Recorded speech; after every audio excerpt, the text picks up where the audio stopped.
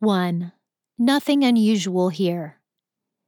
As sprinklers water the well-manicured lawn of her suburban home, Scarlet prunes the leaves on her indoor plants while singing to them.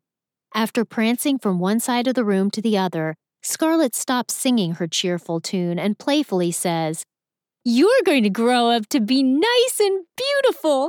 Yes, you are. You're my snuggy woogie boogie. Yes, you are."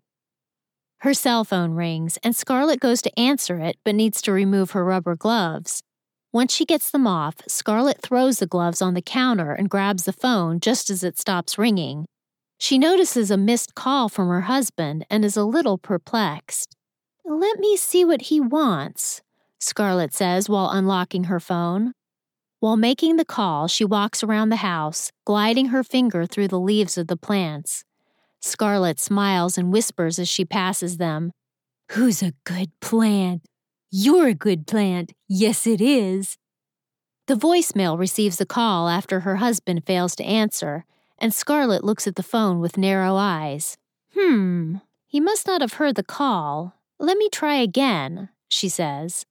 She attempts again, but the call is immediately sent to voicemail without ringing, which concerns Scarlet as she rarely hears from her husband during work hours. "I hope everything is all right," she says, holding the cell phone to her chin. Convincing herself not to worry, Scarlet says, "His battery could be dead because I noticed it wasn't on the charger this morning." She shrugs and adds, "Oh well, I'll see him when he gets home." Scarlet resumes humming, sets down her phone, gets her gloves, and continues cleaning the house. With her earbuds tightly secure, Scarlet dusts the living room while grooving to the music. Unbeknownst to her, the garage door opens and her husband's car violently brakes upon entering. Scarlet momentarily stops cleaning and looks around the room with squinted eyes. The faint noise heard over the semi-loud music causes her to turn down the phone's volume. Scarlet stands still in the living room in anticipation of confirming the sound. The interior door to the garage abruptly opens and her husband runs into the adjacent bedroom while yelling, "Ah!" He slams the door behind him, which causes Scarlet to turn off the music and asks, "George, is that you?" She drops the feather duster on the floor and places her phone on the counter. "George," Scarlet calls with no response.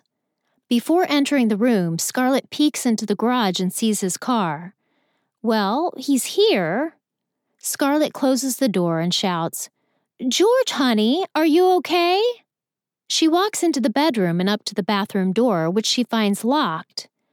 "George, are you okay, darling?" George sounds in response, "Ah!" "Are you constipated, dear?" "Ah!" he says in a quick higher pitch. The caring nature of Scarlet consumes her feelings as she says, "Okay, George, I'll let you handle your business. It sounds painful. I'm going to the grocery store and can grab some hemorrhoid cream if you need some." George answers with a brief, "Ugh." "Okay, dear, I'll be back in an hour or so. Call me if you need anything." Scarlet is worried and hesitates to leave George while hoping he finds relief. Returning from the store, Scarlet enters the kitchen with a handful of groceries. She has so many bags it's a wonder she got them inside. She sets the bag from her mouth onto the counter and shouts, "George, I'm back with your butt cream." She removes the over-the-counter treatment from the box, squirts cream onto her fingers, rubs it with her thumb, and adds, "I can help you if you need me to." Scarlet sniffs the cream, turns her nose, and says, "Ew." Scarlet steps inside the bedroom and is stopped in her tracks. "What in the balls and chains is this?" Scarlet gazes over a bathroom door with upgraded safety features, a deadbolt lock, and a door latch guard.